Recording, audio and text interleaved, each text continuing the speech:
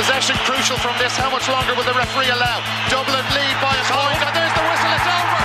It's over. We earned it by winning the last 2 matches on the road, and that's not going to be taken away from us. But what I love in hurling, I love players that will never give in. He hits it. He hits it. It's over the bar. Oh, holy Moses. Hello, welcome to the RTEGA podcast. Mikey Stafford here. I'm joined by Rory O'Neill and by Shane Dowling, and we are going to review the latest round of the Allianz Hurling League. Gentlemen, how are we? Good, very good, Mikey. All right, Mikey. Look, it's Valentine's Day, lads, and I would just like to profess my love for... I've got the wife, that's done, or that's boxed off, the kids obviously, you know. I'd like to profess my love for Rory O'Connor.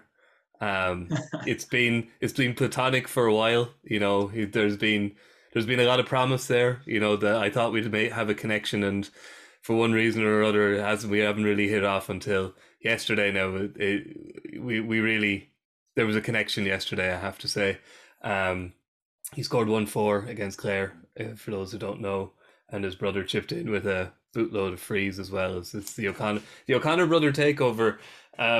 Wexford, like any county, Shane, they have, like, you know, you have the underage teams coming through, and there's great store put in them, and you expect them to hit the ground running as 20, 21-year-olds, and that doesn't always happen.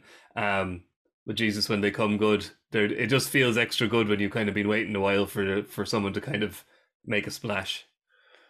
He's something else, Mikey. Rory O'Connor gave an unbelievable display yesterday. Some of his points he got, like the goal he got was I suppose it was power and pace that got him into the position, but some of the points he got as well. And let me add, like, that I actually think Rory Hayes is a fine cornerback, like, you know, and Brian Lohan didn't mince his words afterwards in Compton on Rory Hayes anyway. Like, you know, he was less than impressed, but he just happened to meet a Rory O'Connor that was really on form yesterday. But I actually think that he's an extremely underrated player. Now, I know if you were to ask a lot of people, they'd say that he's very good and whatever else, but the way I have to look at these things, if some of the higher profile players, if you want to call them that, did what he did yesterday, you know, people would be shouting from the rooftops. Like, so, you know, he was really, really sharp yesterday. And I mean, if he can continue that form over the next, or bring it into the next couple of months, it'd be a huge bonus for Wexford. Yeah, the frustration, I suppose, for a lot of people, Rory, not frustration, Davy Fitzgerald did a lot of good for Wexford, I'd be the first to say that.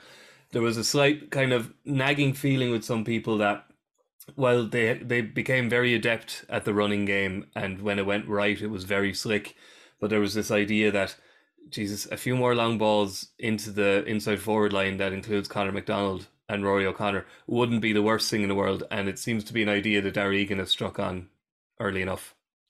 I think you have to mix it up, though. I think all the best teams, like, will not just have one way of playing. And I mean, Davy was in with us last night, and he would even concede, like, it can't be just plan A and plan A all over again, because you become probably a bit too predictable for opposition teams. I mean, if you look at the best teams, the best team, Limerick, I mean, Limerick will bang one into Aaron Gillane. They'll drop it back. They'll work the ball. They'll play their little triangles if necessary. They've got runners if you need it. That's what makes them so difficult to figure out, because they can play it any which way you want. And I think, in fairness to Davy, he would understand that too. I think from Darragh Egan's perspective, I suppose, given the nature of the league now and the fact that we're heading into the real league, he's got opportunities in his first 2 matches to be able to experiment and to try and evolve their game a little bit. And he's got good personnel. I mean, I think if you were to do report cards, like, we're heading into a mid-season break now, hurling takes next weekend off. And if you were to do a sort of a report card after we'll say the first part, I think Wexford's would be very much in a good balance, with a very good balance sheet. And,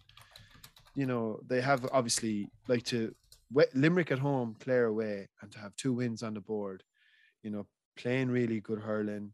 They've got a bit of depth to their panel. They look like they're in good shape. Obviously, they've got a bit of work done. Maybe they're a bit ahead of other teams at the minute. And again, as we know, different teams time their runs differently. But I think, you know, he will definitely have eyes on Leinster, and it's going to be a really, really competitive province this year. And I think they are right at the forefront now in a lot of people's thinking, and no less because of the form of the likes of Rory O'Connor. Yeah. But Rory, sorry, just to go back on one thing you said there, and I think it was a theme of a lot of games throughout the weekend, is about mixing the short ball with the long ball. And I think Davey probably spoke nearly, I won't say too much about the short ball last night, but I think he was right, because I agree when you've guys like Rory O'Connor and Conor McDonald inside, you got to get the ball in, right? But there's no point in hitting a 90-yard ball from in front of your own 21 or just behind your own 45. And I think what Wexford and other teams have to do, and it's what Limerick do very, very well, is they get the ball, they spray it around until they get it, nearly to their own 65 at a minimum. And the ball they're hitting into McDonald and Rory O'Connor and these guys is only a 40 or 50-yard flick into space. And that's where I think maybe at times when Davey was over, maybe they took a couple of too many passes and tried to run it too far forward. Whereas now I think they're getting the ball to the optimal position, if you want to call it that. And getting it in fast. And then delivering in. Like you see some of the ball Rory O'Connor got there yesterday. I mean, if Lord our God was marking him, he wouldn't have been able to do anything, because the space, and it was just a perfect ball delivered in. And I think actually Conor McDonald was probably small but starved yesterday, but Rory O'Connor saw the benefits. But yeah, I definitely think that's a massive thing. And I know we'll come on to Tipperary and Kilkenny in a while, but that's definitely a huge thing for teams, is they got to get the ball in around to the middle of the field, and the ball they're delivering in can really only be a 30 or 40-yard pass, more so than a long ball in. Yeah. On the depth point then, Shane, I suppose you have the Wexford bench, I would say, is something that has let them down in the last couple of years in comparison to, actually Kilkenny would be a bad example at the moment, because perhaps they're not at their strongest in terms of their squad depth, but Galway, certainly Limerick, Cork as well, kind of, larger squads where Wexford didn't have that. But now, as you say, they've a decent panel now, and if Sean Murphy comes back from back surgery, Leach In's not too far away, and Kevin Foley, believe, is not too far away. Like, it seems an odd thing to say this year of all years that, Wexford are probably a few weeks ahead and maybe they're targeting the league. The championship starts a week after the league. Targeting the league is the same thing as targeting the championship. 9 weeks from yesterday, Cork play Limerick in the championship. So there's no harm. And Mikey, just one thing you said there about having strength and depth, like over the last 2 years, remember what you had is basically you had teams that maybe with 15 minutes to go or 20 minutes to go or 10 minutes to go, whatever it was, they had to unleash their bench and try to come in and finish a game. That's actually not going to be the problem this year. The problem teams are going to face this year is that they're going to play numerous amount of games where they haven't done in the last 2 years. So if you're only 1 or 2 injuries away from having to have not even a strong panel to come in off the bench, but you're going to have to rotate your team probably a lot of days because of tiredness and injuries and everything else. So that's where it's going to pay huge dividends to the team that's got the 20 or 22 players that are in a really strong position this year. Yeah, that's interesting then, that you cannot be reliant on 15 in February to be carrying you through the summer, all right. On that point, I suppose then, Rory, it was a better performance by Clare. Reading Anthony Daly's column this morning, Examiner, there was a lot to be happy about. But as Dalo said, probably the high point for Clare fans was the pre-warm up when Tony Kelly was out doing sprints in the rain. To have him close to coming back is huge for Clare. And they have a few others. I mean, I don't think David Mack played yesterday. No, he's still out as well, yeah. And and Aidan McCarthy, who I think was a massive player for them in 2021, obviously a nominee for Young Hurler of the Year, and gives them a lot of energy in that half forward line and gets through a huge amount of work. I think he's going to be he'll be a big boost when he gets back as well. So they have a few players to come back in. Lost by 3. Unfortunately for Offaly, that's where they're going next. They'll have a week off really to sort of, recharge a little bit and take stock. And then they're heading to Burr, or is it O'Connor Park? It's up to Offaly anyway. So O'Connor Park, I think. So O'Connor Park, look, with all due respect, they're going to win that before they welcome the All-Ireland champions to Ennis the following week. And I think that's not a bad couple of weeks to map out the rest of your league campaign.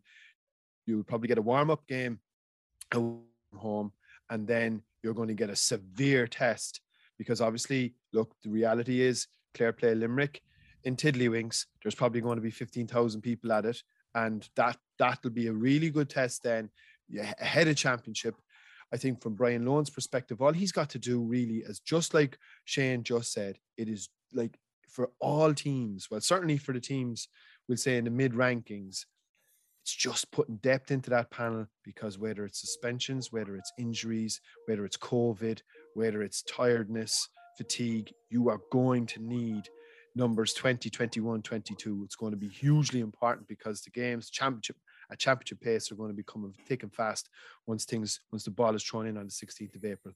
Yeah. Well, we'll stick with that with the Group A for a second, Shane. We'll just briefly mention the Cork and Offaly game because we spoke last week about poor Offaly probably, a year of learning being a euphemistic way of saying they're probably in for 4 or 5 hidings. They got a mother of all hidings from a Cork team who you could argue didn't completely click by any means. One interesting point about the Cork team, I suppose, was Mark Keane playing on the edge of the square. He wouldn't be what you'd call your stereotypical Cork forward these days. He's a big man. He's a target man.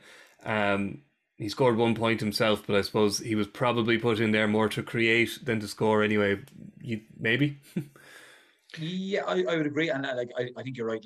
Are we going to go into too much detail about what happened just in terms of the game? No, there's no point, right? And it is going to be a huge learning curve for Offaly and whatever else, right? In relation to Mark Keane, I think it's great for Cork. Now, Rory, you'll know a lot more than I will hear in relation to Cork and everything goes with it. He played out he played kind of number 12 yesterday as a sort of a puck out option, and he's 6'5". He's a weapon, Shane. I know, and I saw him, and he's quick, and he's powerful, and he's got all the attributes. What I suppose what I meant there is in terms of Cork hurling and what Cork did last year essentially is not going to be enough, right? Because it was there playing for everyone to see. So they got to try something else. They got to try vary it. And having someone like him that can cause trouble in at the edge of the square, that can be a puck out option, what I thought Cork, and they're very, very quick. What I thought they had to do a lot of the time last year for their own puck outs is they had to do so much movement and try to find themselves in space because they just weren't strong enough to win one-on-one ball down the top of your, 50-50 contest because it's just the players to have. Whereas now you could say to Mark Keane, right, you go to 10, you go to 12, there's no need for all this movement. Back to the old days nearly, right? 50-50, and he's strong enough and powerful enough to try win the ball and then to create something out of it. And of course, you can try that then with mixing and matching that with 14, putting them inside and full forward. And again, obviously they've got a lot of quick players. They can get in quality ball, but when they're in trouble or when they're under pressure, having an option to hit that long ball in the edge of the square, I think it's huge for Cork, and I think it's is a find the right word, I don't know, but it's a huge asset to their team. And in fairness, Kieran Kingston, I know Cork, did very, very well against Clare and wiped Offaly yesterday. And you see games over the years where teams are expected to wipe these lesser teams, if you want to call them, and they don't do it. And generally for me, that's a sign of that they mightn't be going as well as you may think. Whereas things seem to be tipping away nicely in Cork, and having the likes of Mark Keane there now as well, I think is a massive bonus for them. Yeah. Rory, it was probably a bit of a not a shock, but it was a nice pleasant surprise that he chose the hurlers over the footballers, given his background as AFL. But it seems his first love is hurling, and in fairness, in Cork, if you're an inter-county, if you're a dual star, it's usually the code people stump for if they have the option. Well, I mean, he scored a goal in a football sense that probably should have gone into folklore had they actually gone on and won the Munster Championship afterwards, which the footballers didn't.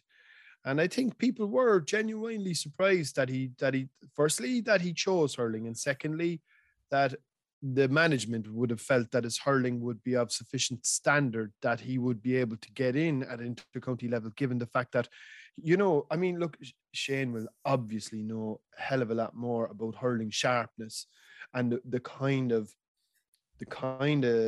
sharpness that you need to your game to play at inter-county level, particularly, which I wouldn't have the first clue of. But if you're away in Australia for 3 years, the hurley out of your hand, can you make that adaptation very, very quickly? I don't know, is the honest answer. I think what we saw yesterday was a little, there's a kind of a roughness, I suppose, or a rawness still, which I'm sure, as a fella said to me, he probably needs to live in the ball alley for the next 2 or 3 months and try and get that kind of sharpness into his game. And then who knows? But I think it was a surprise that he did. And I think he would have obviously been a big boost to the footballers as well.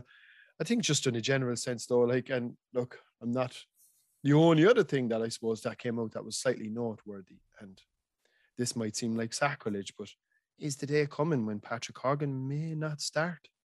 I'm just throwing that out there. You know, like obviously he's, you know, they're going to be minding Patrick of, you know, he's not getting any younger. But I thought it was interesting yesterday when he did come on that Shane Kingston remained on the freeze.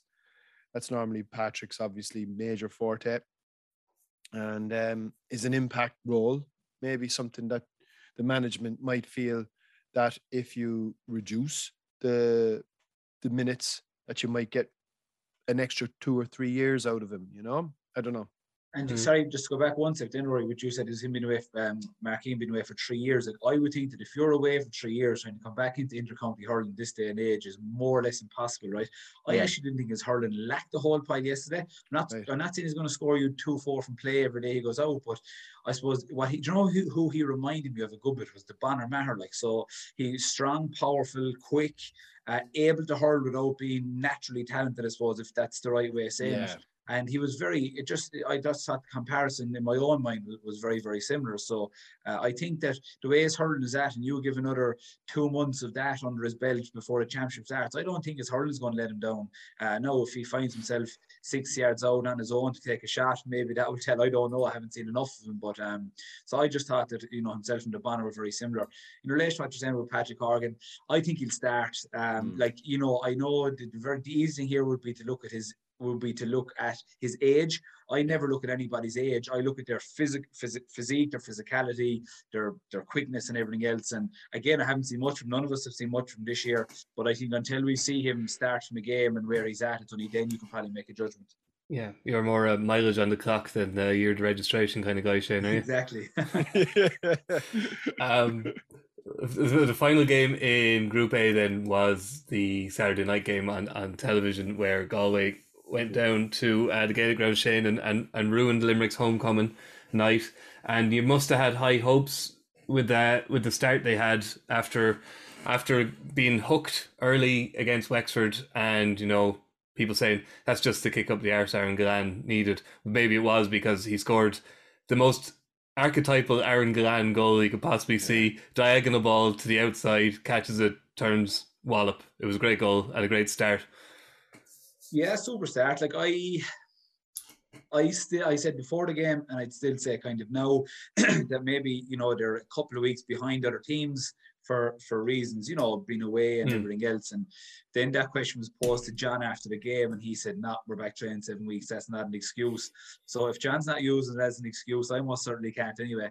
I think, you know, to be fair to Galway, there was one clip that I suppose epitomised for me where Galway are at.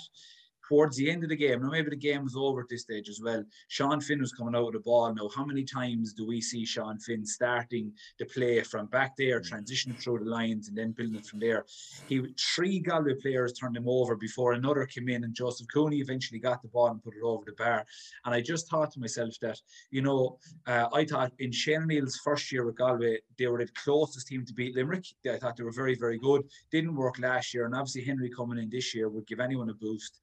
So I was impressed by Galway. Going back to Limerick, sorry, I thought that, you know, William O'Donoghue getting injured at the start of the game, all of a sudden your whole, everything you want to try go after, I suppose, changes a small bit, so that definitely changed the dynamic. In saying that, they still had 11 of the starting team that won the All-Ireland out. I know they were missing still a couple of players. But for me, I think it'll bode well for Limerick. I'm far from concerned anyway. And I know it's funny because back in 2018, everyone wanted to see Limerick win All-Ireland, or, you know, when they got that far. And what I mean by that is when a team is starved of success for so long, everyone likes to see the underdog. Be kind of similar to Waterford now, for, you know, everyone would love to see a Waterford win it because they haven't won it so long. Now everybody wants Limerick to lose. It's just the nature of the way we are. And when Limerick lose, it kind of gives other teams hope, and they will be looking in, and they will be certainly tuning in to see what Dara Egan did, to see what Henry Shefflin did. But I think, you know, come championship time, you'll see a different animal. I still firmly believe that Limerick aren't as far in front as people think they are. So it's great for the neutral person looking in to see Limerick being beaten, as it kind of nearly brings them closer to the pack.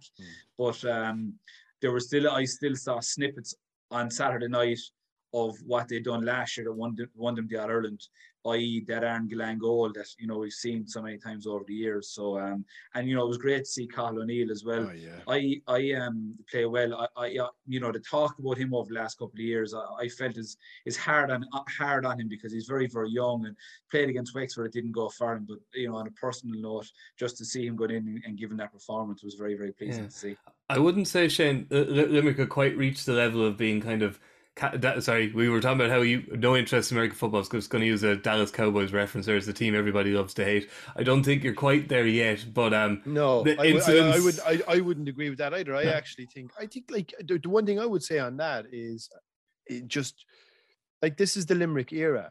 I think that's to be welcomed. You have to remember, like, she's been 10 years of Kilkenny domination. Tipperary dominated the 60s. Cork probably had their periods of domination in the 70s. There's absolutely nothing wrong when a team gets into a period where they win a batch of All-Irelands and carve out their own piece of history into hurling. And I think this is Limerick's time. And that to me is a good thing. It's good for the game. And it's just up to everybody else to try and, to get up there and I wouldn't necessarily see it as a bad thing. I guess the any animosity might be coming from instance like the sending off, Shane, and your column in the past has dealt with accusations of Limerick excessive aggression, shall we say. You couldn't have any complaints about the red card, though. What Grow did, it's not acceptable, is it? And it was a fairly obvious red card. No complaints, Mikey, and anybody that thought it wasn't a red card, and there was some. It was surprising, to be honest. You wouldn't want to beat them down the dark alley. Yeah, but it was the same with the Peter Casey incident last year. And while I'm obviously still very close to a lot of them, I'm not going to say something was not a red card if it was a blatant red card. I'm sure, John will know that, Carol will know that. And it was just, I'd imagine, and what people don't see us was off the ball is the treatment that he and probably the other forward gets. And at times, they're human beings, they lash out. And yes, I know Don Logue went to town and more or less explained all the number of previous non-red cards that maybe should have been dished out. But listen, it's part of the game, and it just so happened that because of maybe a number of things in the past, it was highlighted more on Saturday night. But listen, it was a red card. That's the bottom line. And I think it was Derek said it last night that I actually think that this would be the best thing to happen him and indeed Limerick because I'd rather it happen now than happen in the middle of the summer anyway. It was good refereeing as well, to be honest. It was brilliant refereing because no drama. Fergal, and that's no drama. Didn't make it about himself. Yeah. There's your red card. Off you go. Get on with the game. End of. And he got close enough to the action to nearly get a couple of scalps himself. Actually, he was right in there, so he had a good eye on it. I know you disagree, Shane, but there is a view out there that Limerick can be a bit loose, particularly in kind of flicking back with the hurl. I don't disagree, Mikey. I've seen the incidents myself. The one thing I'd love to always try and be is realistic in your comments or in your approach and what you see. And I've never said anything other than what the main have said in relation to Limerick. Yes, there have been incidents over the last couple of years where they could have had more sending offs. That's the reality. That's the bottom line. And sure, there's no hiding behind that. But people then go on about the edge. But sure, what's the edge like? Oh, Limerick living the edge like. Can anyone explain to me what the edge is like? Do you know what I mean? So people say Kilkenny did it. In their. It's usually a good thing, Shane, because you talk about that Kilkenny team. Everybody always said they were on the edge. So seemingly being on the edge is a good thing. It helps win hurling matches. Whatever it means, but. When Kilkenny were in their pomp, sure, everyone wanted to debate him. So what happens when you play the team that's always winning? You were a bit more aggressive in the tackle. If a chance for a row broke out, you were definitely going to take it on. And teams, then players get frustrated. And that's the reason why. I wouldn't see anything wrong with it, to be honest. But yes, there have been instances in the past, and I'm sure they'll learn with it now and just move on. Yeah, it was, Rory. It was a decent game. The sending off probably did kind of spoil it a little bit. Yeah. You could say that, that's not the ref's fault or certainly Galway's fault. No, I just mean that it's hard to truly take stock of the second half. To my mind, for a league game on the 12th of February, I thought it was thunderous stuff altogether. I mean, just the way they both got stuck into it. One thing that stood out for me, actually, I thought was quite interesting. It'd be funny to get Shane's view on this. Fintan Burke, who in fairness had a blinder, in his interview afterwards when he was picking up the Man of the Match award, he said, you know, when he was asked about Henry Shefflin's influence, he said, well, Henry's come in, you know, doesn't worry about stats, just wants us to go out and hurl, and sure, that's what we want. Do you believe that, Rory? No, not at all. Because if you did, I was going to get off the call. Yeah, because it was really, because what I thought was very funny was, if anybody believes that Henry Shefflin isn't, you know, checking readouts, looking to make sure who's fading, who's pushing on with their beep tests, and who, you know, what if he's looking at their shots percentages and their success ratios and their puck out stats, and if Henry's, if they haven't made a homemade gym out of sacks of coal in the garage, they'll be in trouble too. Henry Shefflin is a winner. Anything that aids and abets him in winning, Henry will be very open-minded towards. And while he may not be shoving it down their throats, you can be damn sure Henry is keeping a close eye on any numbers that are presented to him. Yeah. But I just thought that was really funny. Well, he's been away with Thomas's, hasn't he? So maybe he hasn't actually had it inflicted on him yet, but he will. Shane, if you were to look at the stats, which I haven't, but if you were, I would say the tackle count, just the sheer the meters covered, kilometers covered by that Galway team, it was an impressive kind of display of, I suppose, intensity for, you know, early February. It was unbelievable. It was like, you know, it's great game. So okay, so there was a few mistakes along the way. You'd expect that, but in relation to the effort that was put in by both teams there, like it was just class. Like, you know, there's no two ways about it. And maybe Galway have realised that you know, that's what it's going to take to beat the Limerick team. And you know, it was funny, for whatever reason, when the full-time whistle is blown, my eye always just gets drawn to the managers just afterwards. I don't know why, it's just something. And usually, anytime I've seen John do it, like he, you know, shake hands and pat in the back and do a quick smile and off he goes. There was none of that the weekend. So I know Ger Canning said that there was a few words off the camera. So I don't know what happened, or maybe probably me overreading the situation. But there's a part of me thinks that maybe both know that they're coming for each other down the road, and you know, one believes that we can turn you over, and the other knows that they're a threat. So maybe that was the reason why. I don't know. Henry was probably already looking at his stats readout. He just didn't even realise John was even there and just walking out. Anyway, look, it does bode well for the championship, because I think for the last few years, Limerick Galway meetings have kind of been what we've kind of been looking forward to, because we think there are two teams that kind of bring the best out of each other. Two other teams who have over the last long time brought the best out of each other were Tipperary and Kilkenny, and while they're probably not quite hitting the same heights of a few years ago, I think there was probably a lot to encourage both teams here, Rory. Obviously, Kilkenny waiting to get their Ballyhale contingent back, which isn't like a magic wand or anything, but you know, it's significant. You know, two of their most influential forwards for a start anyway, in TJ Reid and Owen Cody, and whoever else is coming back. And Tip, after Colin Bonner, we've discussed already, he's had a pig of a start, or he had, you know, the Kerry, the retirements, etc. They got a win. Jason Ford looks like one of the best forwards in the country, and Ronan Maher will not be left on the bench again, I imagine. He's trying, again, another manager that's probably trying to evolve them a little bit and trying to put a bit of depth into the panel. He's also probably trying to get a small bit more pace into the team, particularly into the half back line. You're also trying to replace the likes of Brendan Maher and Paddy Maher, just in terms of leadership presence, you know. And just like, I mean, 10 years, however many years that they've given service to Tipperary, that's not easily done. And I think they'll be happy enough. I mean, it was a funny match in that Kilkenny were very poor in the first half and conceded the most bizarrest goal. I mean, look, the two best goalkeepers in the country, Nicky Quaid and Scruff, and for him to get rumbled on a puck out, I don't think I've ever seen that before. No, I hadn't seen the teams named. I came in like a few minutes into the match, and I actually assumed it was the guy who's playing last week. I just didn't think Owen Murphy could do that. Yeah, you know, it was so unusual. It was that was a first, and they were very poor in that first half. Now, they were playing into the wind. Obviously, they came out in the second half. I'd say they got an earful, and they certainly upped it. They made a few switches. Walter came on, made a big difference just in terms of a presence again.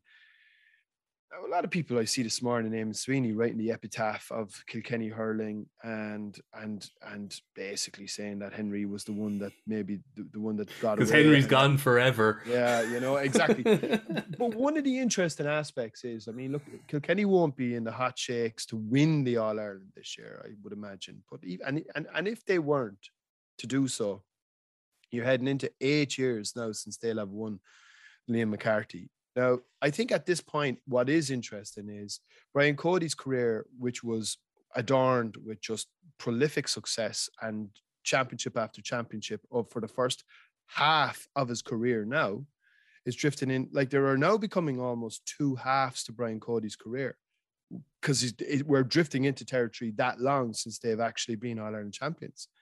And I think it's going to be very interesting in terms of how his legacy is painted. And maybe will the murmurings and the grumblings in Kilkenny start to grow louder in that, is there a sense now starting to gather pace that is he staying on too long, and will those concerns start to manifest itself from a Kilkenny perspective? Because I think, like, yesterday they huffed and puffed. I don't necessarily see them scaring too many teams, even in Leinster, anymore.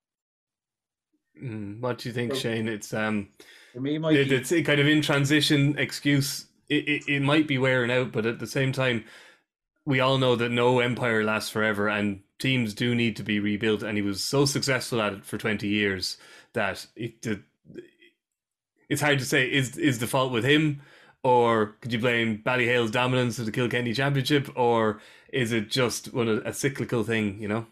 Well, for me, Mikey, it was one of the worst games of hurling I've seen in a long time. That may be an unpopular opinion, but if you saw some of the scores and shots that players got off yesterday, if I put it this way, if it was a training match and I was over either them, if it was a training match and them 30 players are from the one place, I would be pulling them in after 15 minutes or so, or 20 minutes. Like, the space. You look at the Limerick and Galway, right? You talk about teams in transition, okay? But you look at Limerick and Galway. How much of that match, was down to quality players, or was down to great hurling players, whatever? Yeah, bits of it were, but a huge amount was down to effort and work rate and tackles and hits and intensity. There was none of that in the Tipperary and Kilkenny game, in my opinion. Anyway, I'd be interested in what you think now. But like, Jason Ford was exceptional. He's a really good hurler, but like, I'm not being smart, but if you're an inter-county player and you get that space, like, you should be putting the ball over the bar. I just thought that the quality on show from more so Kilkenny was really poor. I thought actually Kilkenny would win the game. I still think they should have won the game when you look at the couple of mistakes that were made.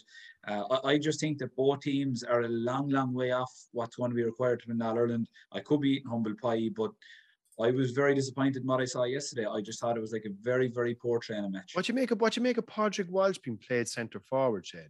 I don't see an issue with it. I think he's a gifted hurler. I love, like, you look at Kilkenny, you look at Hugh Lawler, Paddy Deegan, Paddy Walsh. Like, I think they're actually really, really good hurlers.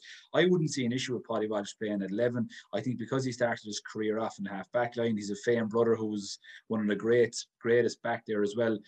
I wouldn't see a big issue with that. I'd have a lot more concern than just having Paddy Walsh centre forward. I mean, how many times yesterday did someone come back to what we said in relation to the Clare Wexford game? How many times did somebody get a ball in around their own 21 or 45, fire it down the other end of the field to 2 or 3 opposition players in space? Like, I don't get what that's about. Like, our team's not being coaching out to try and maintain the ball.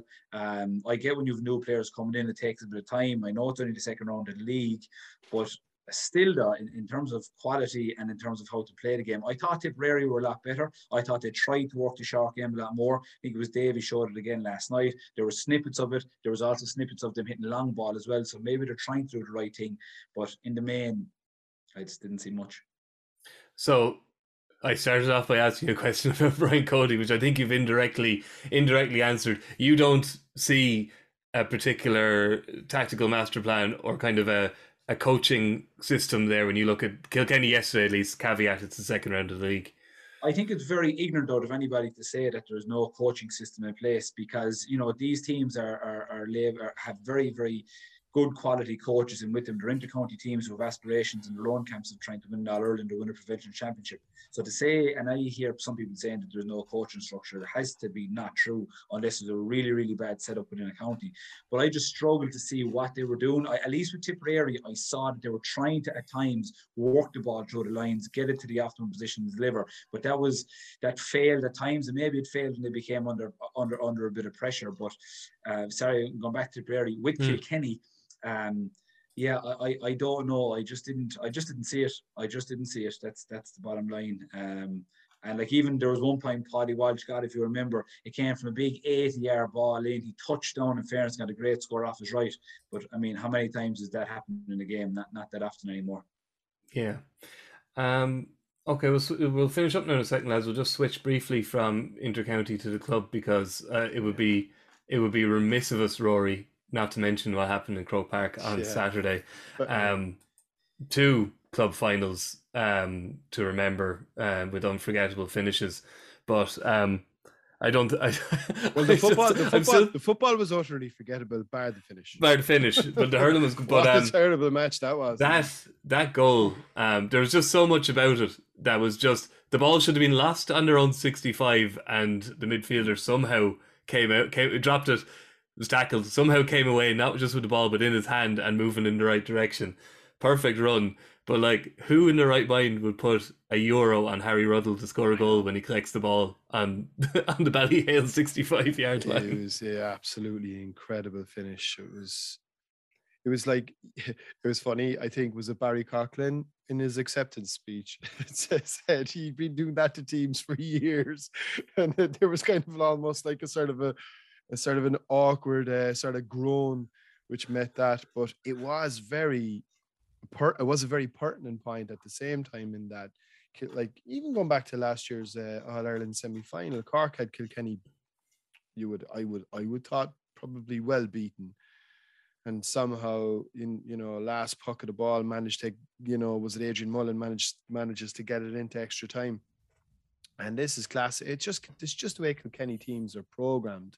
They'll never give up, in fairness. Their spirit and their ability to just stick it in there, and for it to sort of have a kind of completely spun on its head, and to see a Waterford club actually win the All-Ireland, for a Waterford club to win the All-Ireland club for the very first time, I think that's an incredible achievement in and of itself, and it shouldn't be underestimated. I mean, we had Shane's club. By my reckoning, on just off the top of my head, you're still the only Limerick club that has done it, Shane. Isn't that correct? Correct, yeah. Which will give you an indication of how difficult it is. Like, you were the first Limerick club to do so in 2016. So, like, the boost that, like, so 2016, the Piercing win the All-Ireland club, that's a shot in the arm for any county, whether, and then 2 years later, Limerick win the All-Ireland. Is that a coincidence? Probably. But maybe it's not. And who's to say that what Ballygunner have done, might not give Waterford hurling a similar type of impetus, and you'd hope that it does. It's weird, isn't it, Shane? Like, it's not just Limerick. Buffers Alley are the only Wexford club to ever win it. Coola are the only Dublin team to ever win it, albeit they won it twice. It's a hard thing to win. Yeah. It's a hard thing to win. Burr are the only Offaly team to win it. Granted, they won it 4. Like it is dominated by Galway, Kilkenny and Cork clubs. So if this Ballygunner team had, kind of gone to seed without winning an All-Ireland Cup title, I think there would have been people all over the country scratching their heads. And certainly all the clubs in Waterford that they've been dominating with the jackboot on the neck would be wondering, how does this bloody crowd not win an All-Ireland? Yeah, and I've played against Ballygunner and Munster Club on 3 occasions. I've always rated them highly. I think they're a very, very good side. But kind of coming back to what we were saying there a while ago about coaching, whatever, right? The sign of a team that's really well coached is when they don't revert to type when the pressure comes on. And when Ballygunner got that ball in around their own half back line, I mean, was there 3 or 4 10 to 15 yard passes before the space opened up. How many times over the years have we seen a team that are 2 points down, getting the ball, launching it into the edge of the square, in amongst a load of people, and ball falls. And they were hairy passes as well, Shane. A couple of them were they weren't gimme passes. You were passing to a man who was marked, like it was utter trust. It was, and this is what I mean. Performing under pressure is the best skill you can have, and that's why teams that train themselves under pressure generally come out on top. Now, I know there's an element of luck to it as well, but as I was watching the game, I thought, Ballygunner were leaving the thing behind them. But, for a finish, what a goal from Harry Ruddles. I mean, I'd love to be Harry Ruddles yesterday morning and this morning and for the next 10 mornings. It's dreamland stuff. And I remember, obviously, what you said there, Rory, when we won the All-Ireland Club in 2016, and thankfully we had a comprehensive enough win, and the buzz that we all got out of it and the club got out of it. So I can imagine, I see on Twitter there some videos going around of some of the celebrations, and if anything, it just gives you that drive inside you that you want to get your own club, back to try competing for counties and Munsters and so on as well. So it was an incredible game. A game like you look at the Kilkenny Tipperary game, you look at the Ballygunner Ballyhale game, and it's very easy to know which one was had a lot more quality and a lot more physicality. Right, lads, we'll leave it at that. Although, actually, Shane, I had one question to ask you. Sorry, I'm going back to the Wexford-Clare game. It's not a Wexford question. 4 points down, time pretty much up. Mark Rogers had a 21-yard free, which he tapped over, and then he looked kind of surprised at the ref. This happens every now and again. You were a free taker.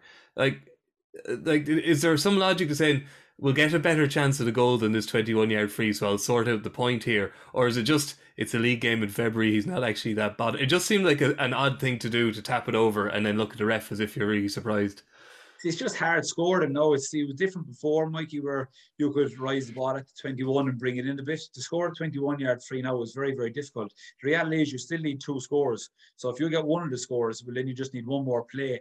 And it's kind of, I suppose, maybe similar to Ballygunner. I know that there was 2 points, not 3 points, but when you have it down to 1 score, you have a chance. But at 2 scores, you've no chance. So what would I do if I was in that position? Yeah, I hear what you're saying. You might get a better chance to get a goal, so you may have to take a punt and go for it. But listen, if it was me, I'd go for goal. But I can understand the psychology behind it. You do need 2 scores, and at least if you get one off the list, you have it down to 1. But it's 50-50 really. It's like the debate over the rugby, whether they should have gone for the corner or gone for the post. Yeah. There you go. Happens in every sport. Listen, nice Monday morning chat, lads. I hope you have a very romantic Valentine's Day. Thank you, Rory. Thank you, Shane. And we'll catch up with you on Thursday for a football preview show. Goodbye. From this, how much longer will the referee allow? Dublin lead by a point, and there's the whistle. It's over. It's over. We earned it by winning the last 2 matches on the road, and that's not going to be taken away from us. But what I love in hurling, I love players that will never give in. He hits it. It's over the bar. Oh, holy Moses.